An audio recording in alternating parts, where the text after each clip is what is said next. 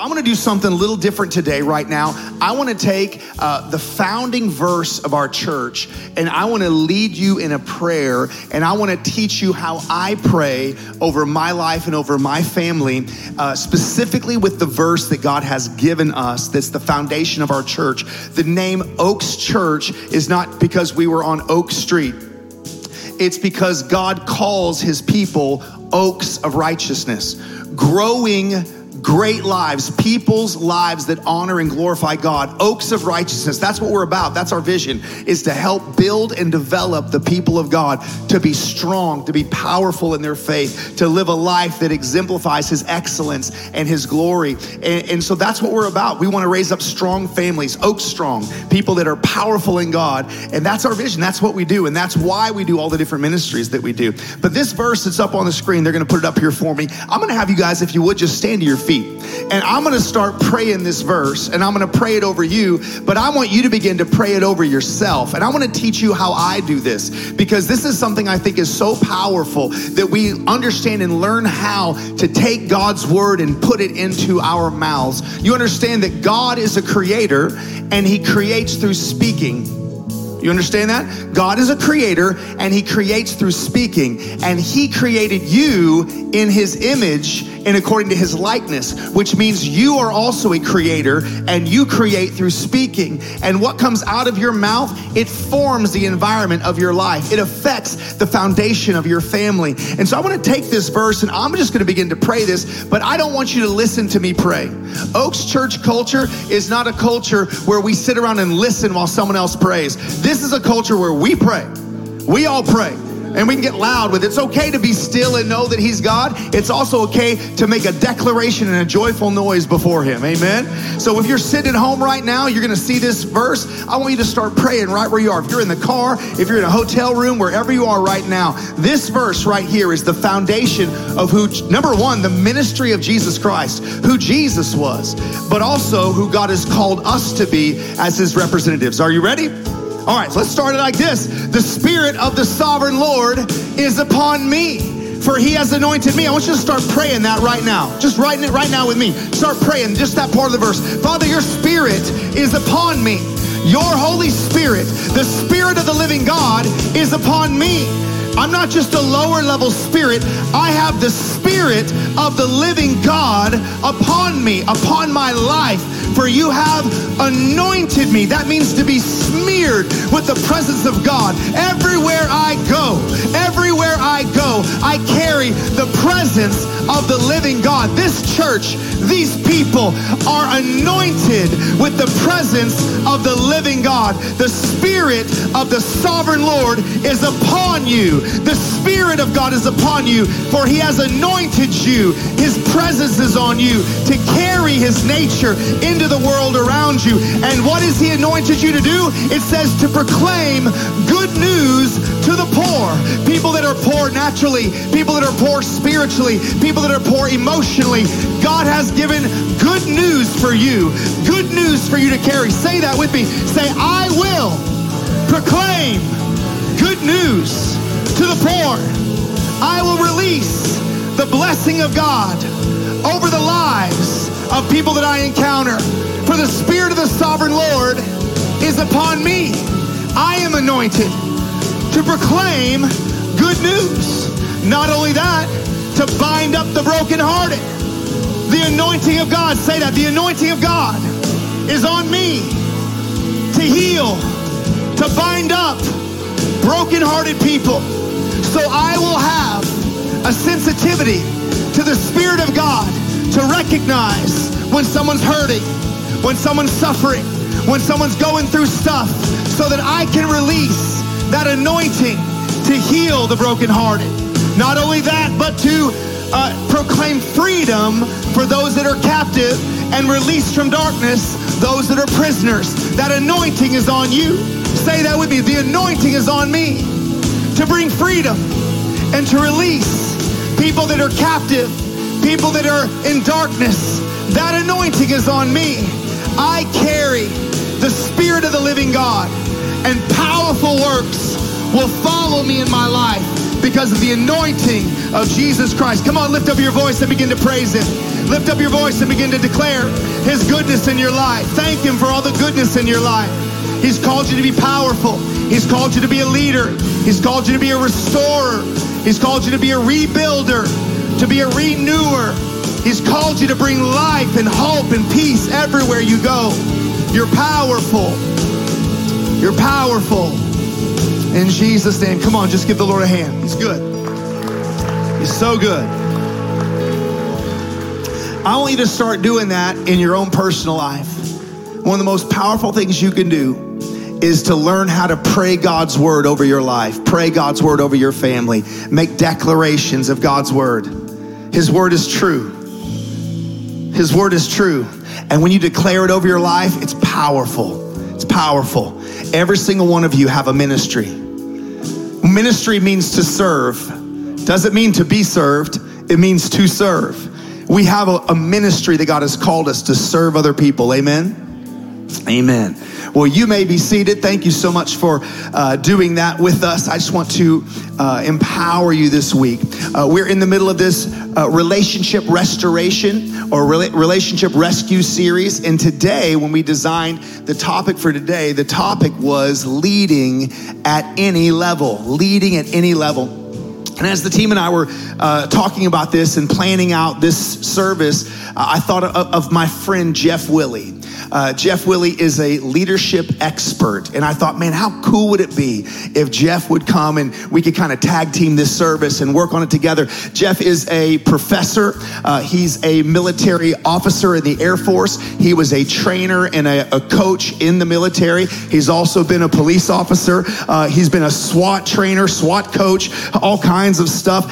He's got multiple degrees. He's a highly educated person. You know, one of the things that you need to do if you want to have a successful life is you want to find friends that inspire you. And that's why I hang out with Jeff Willie. Jeff Willie inspires me. His story is amazing, and you're going to hear some of his story today. But Jeff has his own leadership company, and he specializes in what he calls the why of leadership, understanding the story that God has given you in your personal journey and finding out why God had you walk through that and how you can use that story to benefit the lives of people around you. So without any further ado, would you help me welcome my good friend, Professor Jeff Willie. Come on up.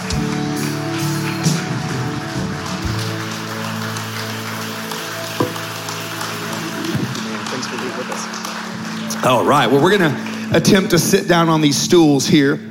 I had to have my stool short leg approved. You know how that works. Some of y'all know what I'm talking about. You can't be up here on a tall stool and you start spinning and then can't get yourself some help. So I got my short leg stool here, and I went with the long-toed shoes in case. I'm just joking, they're regular shoes. But I don't wear those shoes, the shoes that make you way taller. Jeff made a short joke in first service. I'm going to hope he doesn't do it in second service. 5'7" is very tall in Korea.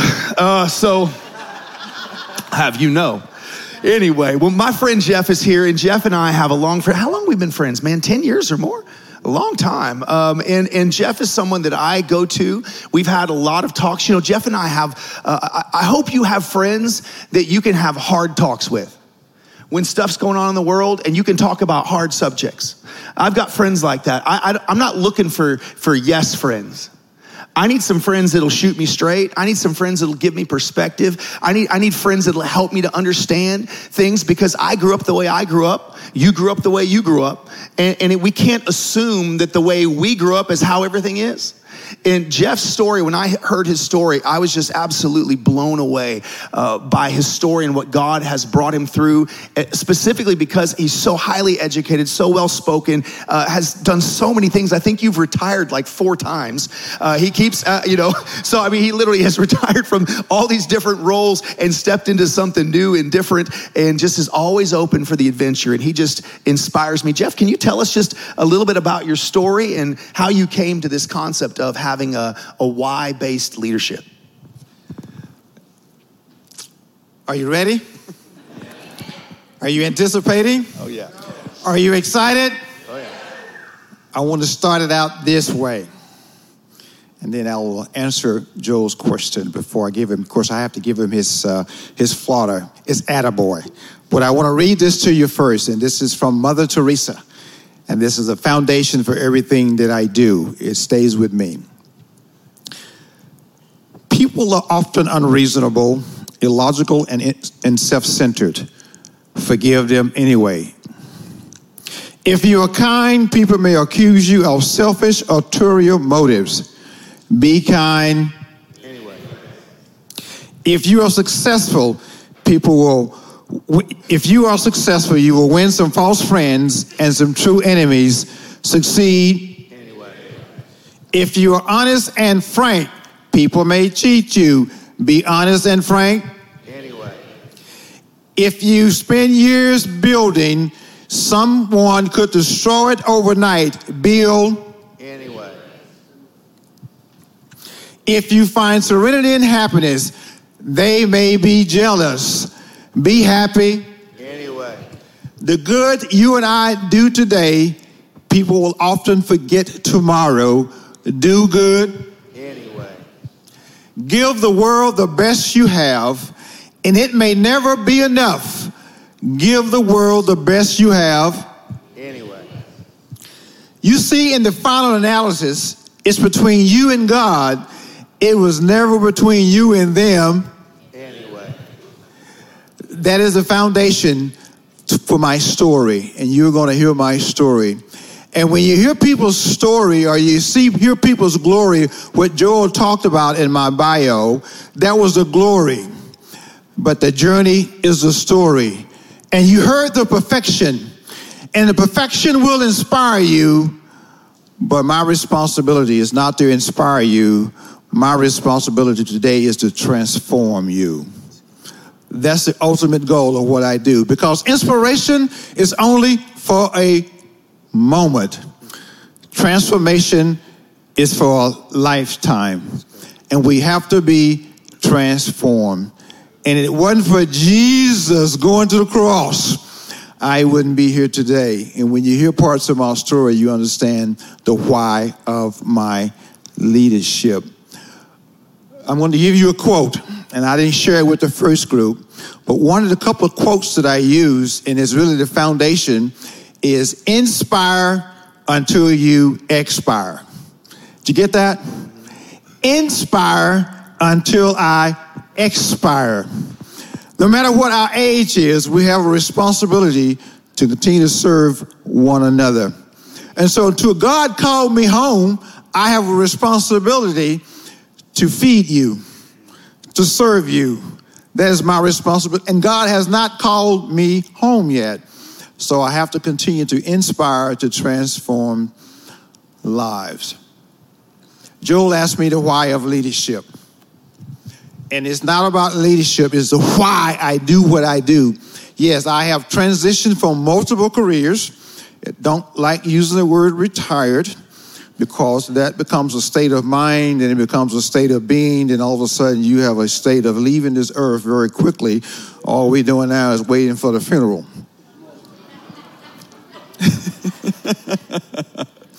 And so I like using the word transition. I spent 26 years in the Air Force, transitioned from that. I spent 20 years in the collegiate classroom, transitioned from that. I spent 20 years based on the TRS, teacher retirement, in the high school classroom, transitioned from that. And now I do everything I do out of my why. Allow me to give you some dates. And hopefully we'll get to some scripture here today, this section as well, because we're going to talk about the why, leading oneself first. And that's coming from Nehemiah, the first chapter. So if you want to look that up, the first chapter of Nehemiah, talking about leading yourself. You know what? We know what Jesus did. Jesus employed 12 young men to follow me, and he trained them, didn't he? Jesus in Christ calls Moses, Lord to call Moses. We talked about Joseph this morning as well. All the different things that Joseph went through. I didn't go through anything that Joseph went through. I've never been thrown in jail. I've been shot at, but I've never been thrown in jail. I've been shot in the civilian world, and I've been shot at in the military world. So I have been shot at. Nothing went through me. It went by me. All because of the grace of God. It went by me, not through me. And it was a lot of times I could hear them going by me. literally, in my role in the United States military. And let me give you some dates. 4 dates, maybe 5. I think I shared 5 this morning. But let me give you the dates, and then I'm going to have the gentleman bring up some photos to talk about that, to answer the question, my why of leadership, why I do what I do today. Because I do say no. When people ask me to do this, it doesn't connect to my why. So based on my transition from multiple careers, I can say no. That's what I do, okay? I can say no. Because it's not about the resources. It's not about the finances. It's about the purpose. And it's about the mission. How about I give you a date of 1835? Was anyone around during that date? Anyone in the room around during that date? Well, 1835 was Gilbert Willie birth year, my great-grandfather. If anyone know anything about history, we had slavery in this country then. And my great-grandfather was born into slavery in 1835, Gilbert Willie. How about I go fast forward to 1866? My grandfather, John Willie. Now, some of you thinking, man, 1866? Some of you haven't even read that in the history book. But that's part of my DNA. That's part of my last name. 1866, my grandfather, John Willie, the firstborn of Gilbert Willie, Gilbert and Margaret Willie, in 1866, 1 year after the Emancipation Proclamation, for the state, especially for the state of Texas. Let's fast forward. How about 1910? Oh, that's still old for some of you, isn't it? Well, those are new dates for me. Those are young dates for me, because that's the year that my father was born to John and Lena Willie, 1910. And all these folks was born in rural East Texas. How about I even move forward to 1922? 1922, and of course my father was born in 1810, so you can do the math. In 1922, my father, Hobie Willie, was 11 years old. My grandfather, John Willie, passed away, and my father, being the oldest, now responsible for taking care of his siblings and his mom in 1922. So you see the foundation that's being led into my life. And then let's fast forward to present moment, 1957. Guess who entered the earth? Yeah. The present moment. I showed up, and the world has never been the same since. Yeah. But 1910, 1947, 1957. So my father just had his 47th birthday when I was born. But in the early 1930s or 1940s, my father entered World War II. But let's talk about some pictures of who I come from. Let's have about the first photo. DeBerry, Texas. Anyone familiar with the state of Texas? Some of you are, maybe. How about anyone familiar with Panola County, Texas? Close to Louisiana borderline. That's where I grew up. That's where it started, right there, DeBerry. I like using that photo. I found it on Google, of course. Okay. When you want something now, you find it on Google, don't you? Okay. So I found that photo, and I realized that this is part of me. But this was not on Google. I took this next picture myself, personally. And that's the picture of the historical mark in my community of DeBerry, Texas, named after Confederate Colonel Alfred DeBerry, named after him. That's why that little community that I grew up, named after Confederate Colonel Alfred DeBerry. I took that picture. Right there on 31, right there, corner 179, Highway 79 that goes into Shreveport, and then 31 that goes into what I call Harrison County, which is Marshall and the area over there. So that's what. Okay, the next picture.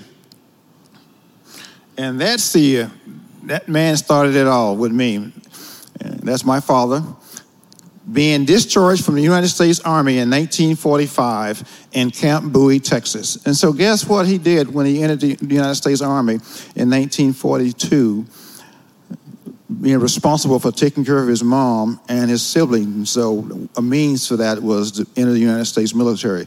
So started the path for me entering the military, of course. But he got discharged in 1945. And I have his DE Form 214. That is a discharge document for the United States military. I have that document. And what I saw in that document, I loved my paycheck when I was actually do the Air Force because, man, I was wealthy when I was actually do the Air Force. My dad's paycheck was $25. Whew, $25. I could not fathom that. I have that document reflecting his discharge in that moment. Now, next picture, which is my mom and dad. He married that beautiful lady, my mother, in 1947. But when he met my mother had already was married before. She was married to a gentleman, and then he left her with 3 little girls and pregnant with my older brother. Just bluff. I don't know the story because a lot of these senior citizens this time did not share all those different things. And so I'm still trying to find some of those answers to those questions. Why would he leave? And then my father shows up after World War II, and he goes into the woods, and he sees this lady living in his shack with 4 little girls and pregnant. And so his responsibility, and why I do what I do today, his responsibility, I got to take care of this person because she needs help. And so he started chopping wood, shooting squirrels, rabbits, killing possums and raccoons, and providing meals, and taking care of my mother with 4 little girls and pregnant with my older brother. And she said, this guy is taking care of me, and he's handsome. I think we can say I do. And they said I do. They said I do. And he moved her from that shack to this shack. Next picture. Is it up there? No, it's not. Next picture. There it comes. There it comes. And to that shack. And so now we move on from one shack to the shack, and eventually I was born in that shack. 4 rooms, all those kids, because between my mother and my father, when they're all the children, it was 6 boys and 6 girls. And so even though my sister's older siblings had different last names, but we called ourselves the Willie Dozen. The Willie Dozen. No electricity, no running water, no TV, no television. Anyone had television growing up? Anyone have a car growing up? I had none of those amenities. No telephone, living in the woods. And guess what? In the midst of that surroundings, yes, we had chickens, we had a mule. I plowed with the mule. I rode the back on a wagon to church being pulled by a mule. 1957 birth, I rode the back of the church on a wagon being pulled by a mule. I still know some of the commands plowing with that mule as a little boy. You were thinking, no way, living in Dallas and Allen and McKinney, all this wealth up here, and we got people that, yes, you never know who your neighbors are. You never know who your neighbors are. You never know their story. All you see are their glory. And so, yes, and that's my why. That's part of it, and I'll get to the rest of it in a minute. 1 pair of shoes, and once we left school and got home, we took those shoes off. Once we left church, we took those shoes off. And the rest of the time, we had on some sandals, didn't we? No, what do you think we had on? Nothing. Bare feet. That was it. That was it. And so the next picture, inside the home. And can you recognize which one of those kids are me? Can you tell? Yeah, the one in the back with that big smile. Yeah, I actually had white teeth then. Yeah, that was it. But behind us is the fireplace. And in the summertime, we just cover the fireplace up because we don't need to heat. But in the wintertime, we take that cover up, and that becomes our source of heat. The wood stove, the wood heater, that was our primary source of heat. The chimney in the back. I learned to play baseball throwing rocks on that chimney, throwing stones on that chimney. Sometimes some potatoes that we picked out of the garden, and Dad would say, boy, I thought throwing away this food. Did that. Okay, absolutely. Next picture. Can you pick out which one is me? Yeah, you probably can. Dirt road. You see my beautiful suit I'm wearing to church that day? You see how nice I'm dressed? That was what we were at. And sometimes it was a rope holding those pants up. Sometimes it was not a rope holding those pants up. That was the environment, and we did a lot of games. And I can tell you, when my father hunted for those squirrels, rabbits, and raccoons, I say this: if it moved, we ate it, except the dogs. Dogs survived because we needed the dogs, of course, to hunt with, and then we needed the dogs to alert us when coyotes and fox came into the yard, going into the chicken coop.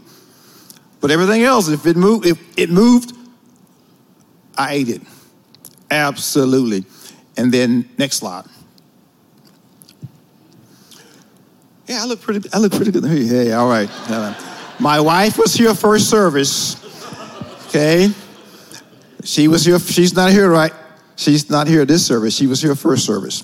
But 1976, when I graduated high school, I had an afro. But I share that story because I want to talk about the impact of getting to that point, going back. Riding to church on the back of the wagon,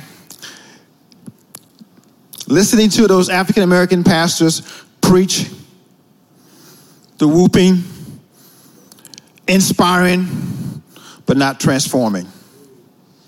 Inspiring, but not transforming. Not transforming lives, because my lives was not transformed by listening to their teaching. Why? Because their lives were not transformed. Their lives was not a reflection of what Jesus was supposed to be, and that is to serve and not be served. And most of those African-American pastors during that generation did not seek out professional development, education, training to develop themselves first to be able to serve God's people well.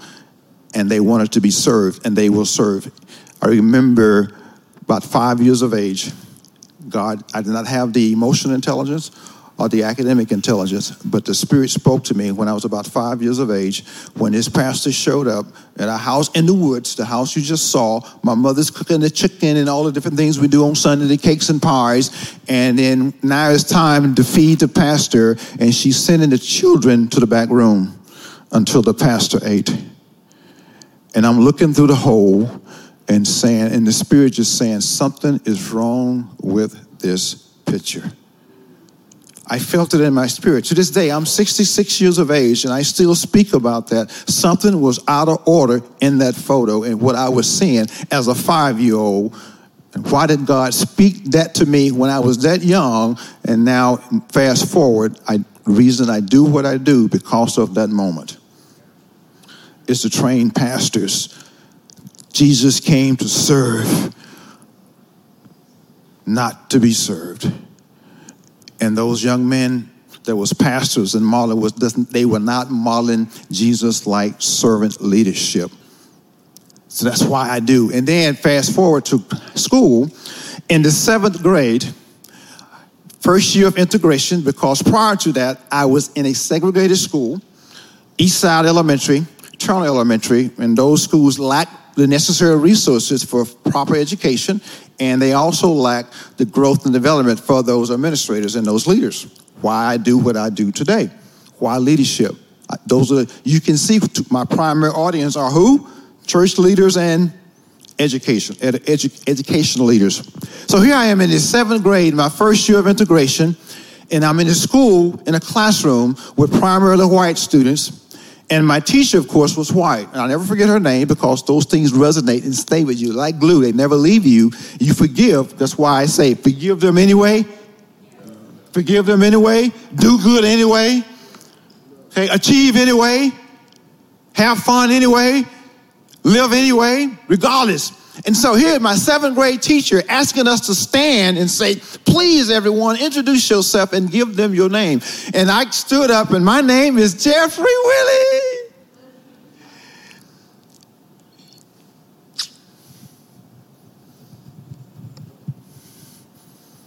And she stood up and said to me, a 7th grader was proud of his name and said, boy, don't you know your name? Your name is Willie Jeffrey. I felt about that big. I wanted to crawl under the carpet. And I walked around the entire 7th grade, the boy that didn't know his name, a target on my back. Could not immerse myself into the culture of going to school because I had a target on my back. I don't know my name. The name that my parents gave me because that teacher was accustomed to hearing a last name being Willie. Her culture, not my culture. The importance of embracing diversity in the culture is important, isn't it? Know people where they are. And so here I am in the 7th grade. Now I talk about that because I needed to go through that to be able to do what I do today. Fast forward to the 8th grade. Now I have an African-American teacher, male teacher, should be a role model, should be a real role model, speaking to young African-American boys inside of that classroom. And I'm 13 in the 8th grade, and now I get a chance to hang out with some of my friends, and I still know their names. One's already passed away, but I still remember their names. And I'm an 8th grader, and I'm hanging out with those boys. We in the back of the classroom were doing exactly what 8th grade boys do. We're not listening to the teacher. And that 8th grade African-American teacher pointed at us and said, and I'm not going to point at Tyler, use Tyler. You boys are stupid, and you're never going to amount to anything. Don't do algebra in the 8th grade. Man, that's resonated with me for years. It took me a lot of years to overcome that word S. And some of you see S as another word, but the power of words. I wrote 2 articles for Good Life Family Magazine in Plano, Texas. The title of the article, How Poverty Produced a Platform. The power, life and death are in the words. Life and death are in the words. And that impacted me significantly because those preachers and that leadership and that title did not have the skill set. Forgive them anyway. That teacher called me stupid and didn't know my name. Forgive them anyway. That's why I do what I do. That's why I travel the globe. That's why I do pastoral counseling, pastoral teaching, and leadership development courses, because everything rises and falls on leadership. And if you're not growing yourself in the Word of God, you are doing yourself and your organization a disservice. That's why I do what I do. Those are my 2 primary sources. And then I want to share this picture, the next picture, and then I'll let Joe get to the next question. But that's why I do what I do. And then I use this picture because I say I went from remember the old home that you saw earlier? I went from the outhouse to the White House. That's awesome. Thank you, Jeff. He mentioned the story in the Bible of Joseph, and that's always been a story that inspires me. I want to ask Jeff about some of his heroes and some of his inspirations. But when I was praying about the service, and specifically the concept or the topic of leading at any level, I instantly thought of Joseph and what he walked through, being a prince. He went from being a prince to being property, and then from property to being a prisoner. And he was forgotten, and he was neglected, and he was overlooked, and he was, for 13 years, stuck in a pretty hopeless situation. But every single level that Joseph found himself, he made a decision to lead. And he was the absolute best. As property, he was the best. He was put in charge of everything. As a prisoner, he was the best, and he was put in charge of everything. And then all of a sudden, he comes into a season of promotion, and he finds himself in charge of the entire land of Egypt. And just the level of excellence and the refusal of taking on offense. It's such a different world. When I look at Jeff and I see what I would describe as a Joseph anointing, someone that has made a decision to be excellent, to not make excuses, to rise above and to better himself for the benefit, not just of himself, but for what you can give away. The thing I never hear about with you, Jeff, is I never hear about what you're trying to get. I always hear about what you're trying to give. And Jeff and I grew up very differently. I grew up in a suburb. I grew up with a neighborhood with a swimming pool and all kinds of different amenities and things of that nature. I don't have the same story that Jeff does, but Jeff's story speaks to me. And I wanted you to hear it. I wanted you to be able to feel and to glean from that story, because we live in a world right now, Jeff, where and I know, because I know parts of your story, I know how your father taught you to rise above things. And we have a culture we live in now that I would love for you to speak to, that is almost like the culture is teaching people to live in their pain and to become their pain, as opposed to rise above that and become something greater. Can you speak to that just a little bit? Great question. Let me just share a story. Joel might ask the question, he asked the question this morning, who are my heroes? Obviously, Jesus, Nehemiah, Moses, Noah, Paul.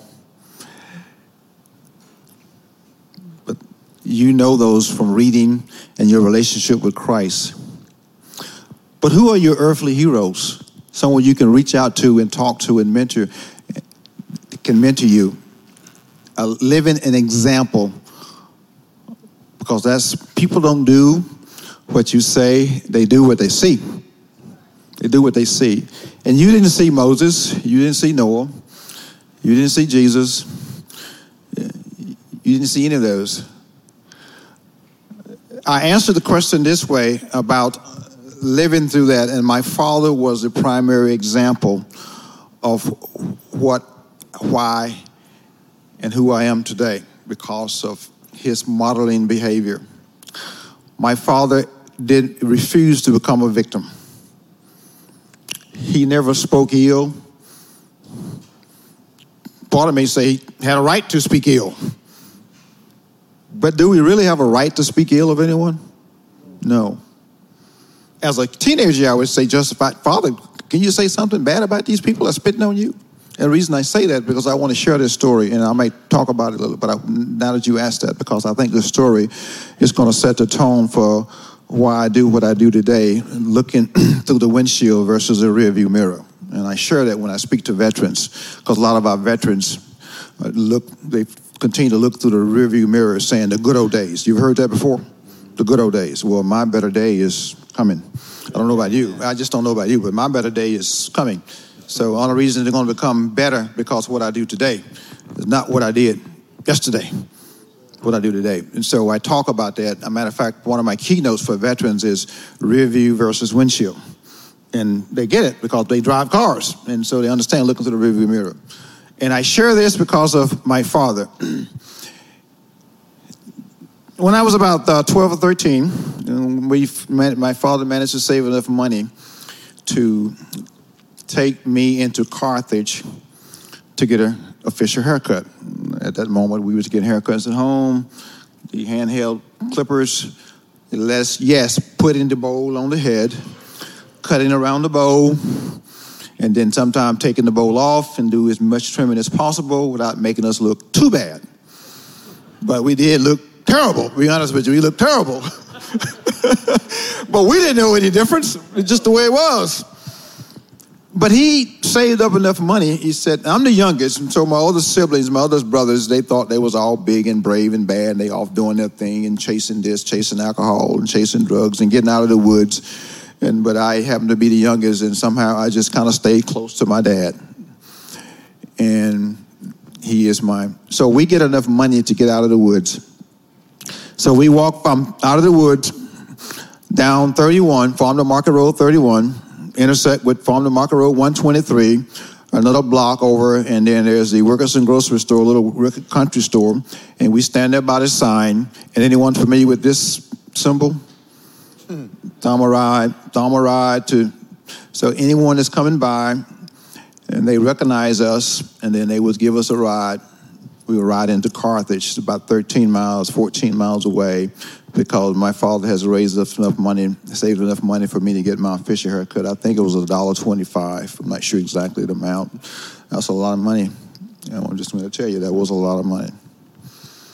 And so we get out of the car on the corner, right there on the square of Carthage. And now we're walking down the sidewalk on the square, heading to, anyone familiar with this word? Colored Town.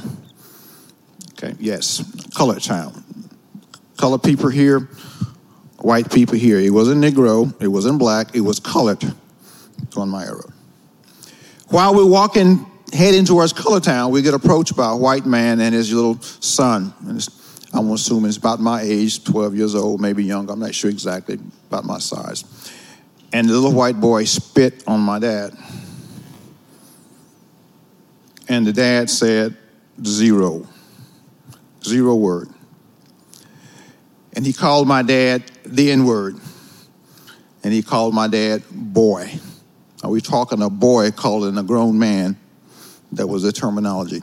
My dad never said a word, never looked up. You just didn't look whites in the eye. You always somewhat took a submissive position and looked down.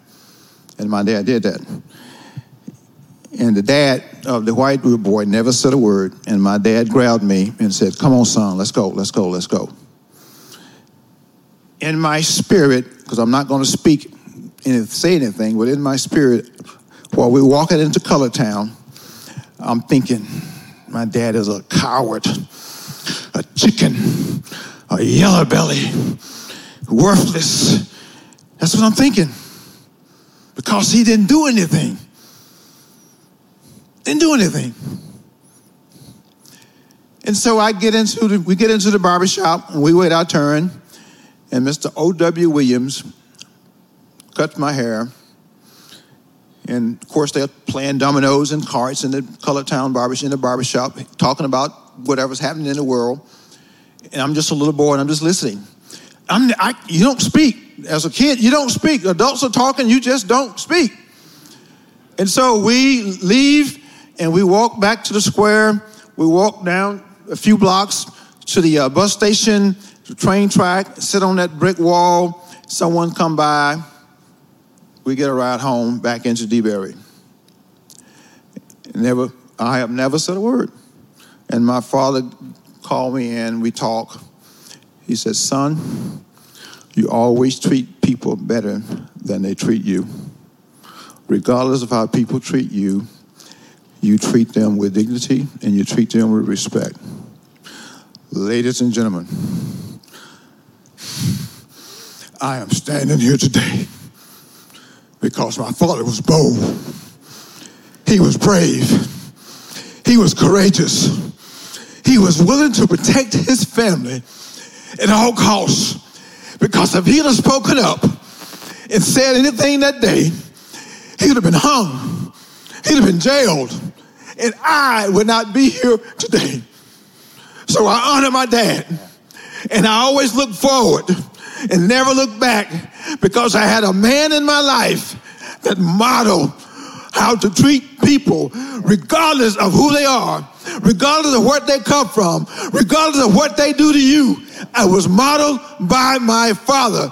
That was my model, walking the face of the earth. And that was my model in my house. It was not something that I read in a book. And because of that time, I had to go through that to do what I do today.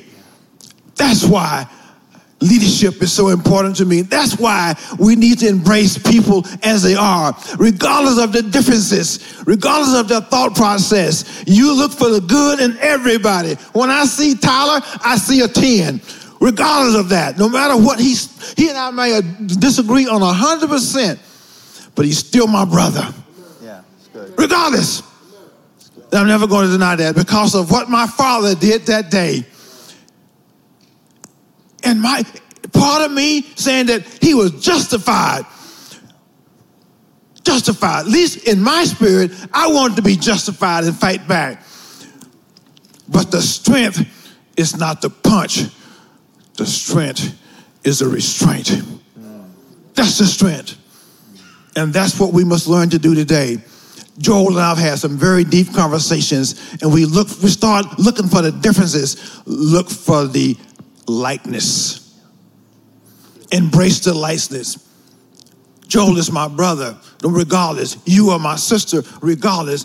My dad taught me to look into the windshield, not in the rearview mirror. It's not about the good old days. It's about what you're doing today to make a difference in people's lives tomorrow. Amen. That's what we got to do. And if you can embrace that every day of your life, that's why it's important. That's why Jesus came and died for us to embrace each other. That's why I love this church. That's why I love this pastor. And that's why leadership is important. God is a leader. Jesus was the ultimate leader. Ken Blanchard, I can tell his story. Jesus CEO, Lori Beth Jones' book, Lead Like Jesus by Ken Blanchard. And I have trained pastors all over Japan, Africa, and the United States to embrace that. And then my niche is when I go back to my hometown to embrace those pastors, to embrace those administrators. I'm constantly doing that. God has asked me to do that. And Jesus could not minister in his own hometown. And I'm here to tell you, Tyler, it's tough ministering in my own town. Why? They knew me as Jeffrey. They knew me as a 13-year-old. And that's all they remember because they're not willing to open up their mind and open up their heart and receive what Christ is sharing with them at the moment because they're living in the rear view mirror. Thank you, Jeff. Thank you.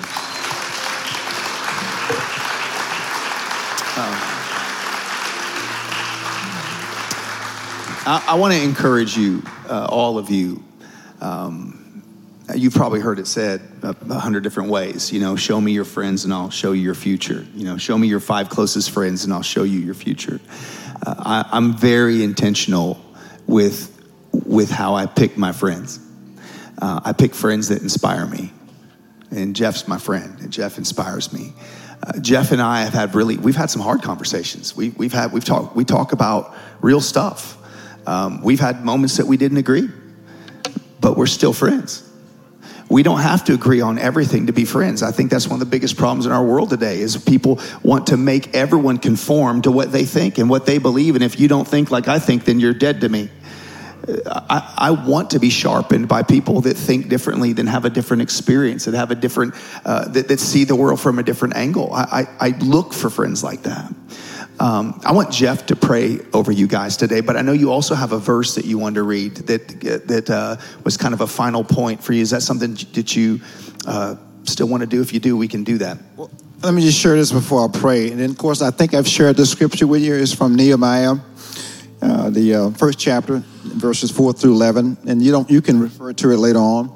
And it's very, very clear. And I'll just read a couple things. And as a matter of fact, I'm not even going to read the scripture, but obviously I understand that Nehemiah was a layperson, just you and I. And what we talked about, you can lead from any position, whatever you are. You can lead. You are a leader. Don't ever deny that you are not a leader. Your 13-year-old, that person is a leader, no matter what it is. So I think the scripture is up there. I think it's up there. Yeah. Okay. Because the first person that you and I need to lead are ourselves. And that's what I try to educate my school leaders, my parents, and my pastoral leaders. Lead thyself first. Once you model that, people do what you do, not what you say. So it's important that you and I model that, regardless of the position that you have. And I wanted to use Nehemiah as a foundation of scripture for leading thyself first. And he can put the other scripture up, but you can read it for yourself. But he learned to do that. What Nehemiah learned to do, he remained sensitive to the need of others. And you have to be sensitive to the need of others. And you listen to what others are saying to you. Be sensitive to that. Nehemiah did that. And what else Nehemiah did? He exercised self-discipline. You have to exercise self-discipline. Get up early, go to bed late, whatever you and I need to do, but it has to be self-discipline because what you do, it will show. Regardless whether you want to speak about it or not, it will be revealed. And the reason I say that, the self-discipline, some things that my father taught me I'm still doing today. Is unconsciously, but it's still intentionally. I give you one thing and then I want to pray, but I want you to go and read 4 through 11, Nehemiah, first chapter 4 through 11, just kind of read this story. Before he even built the wall around Jerusalem, he had to discipline himself. He had to fast and he had to pray. He had to ask God to forgive the Jews and all their sins. He took it on his own self, the responsibility as an organization. As a parent, as a dad, don't you speak up for your children?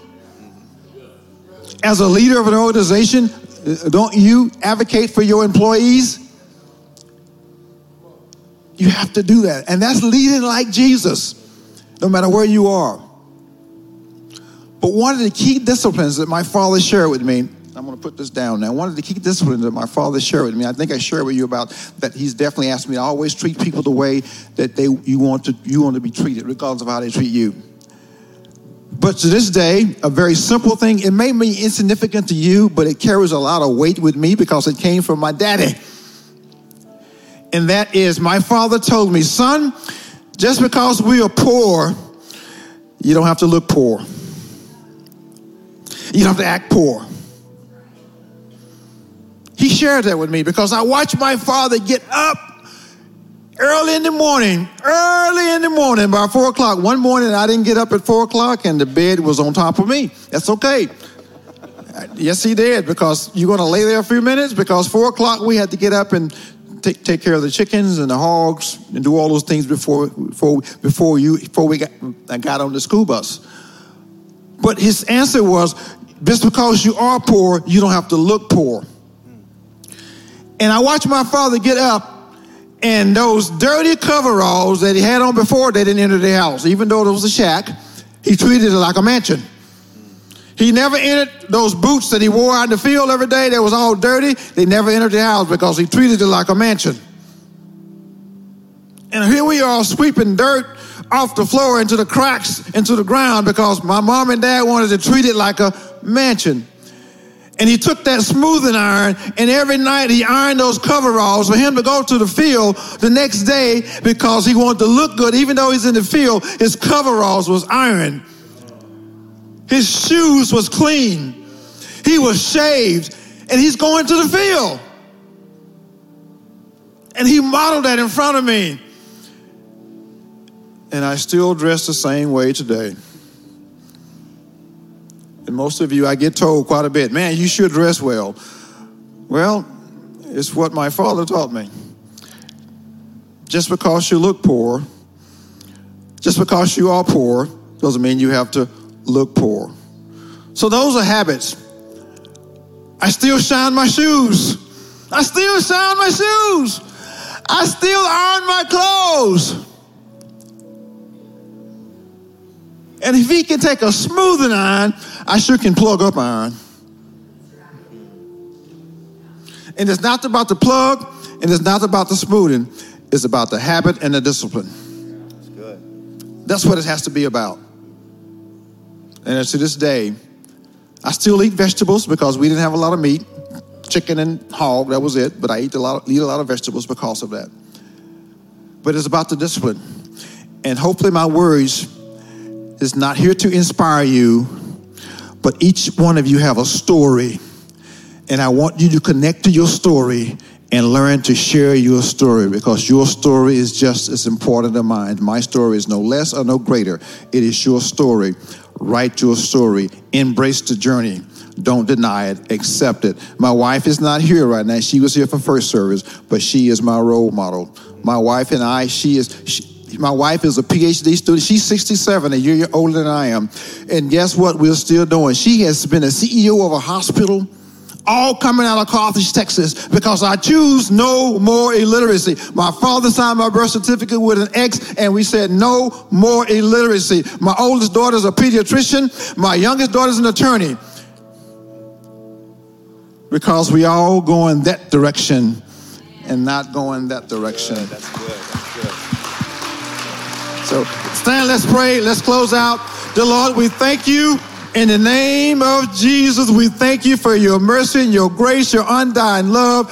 Lord, we thank you for your forgiveness, because, Lord, we all have come short of the glory of God. Bless this congregation. Bless these people. Let them share their story. Touch their heart. Touch their mind. Lead them to the right people that they need to be a blessing for, because they are a blessing. Lord, they are a masterpiece. Why? Because they are a piece of the master. and you are the master of all things. So Lord, we give you glory, we give you honor, and we praise your holy name. In Jesus' name we pray. Everyone said, amen.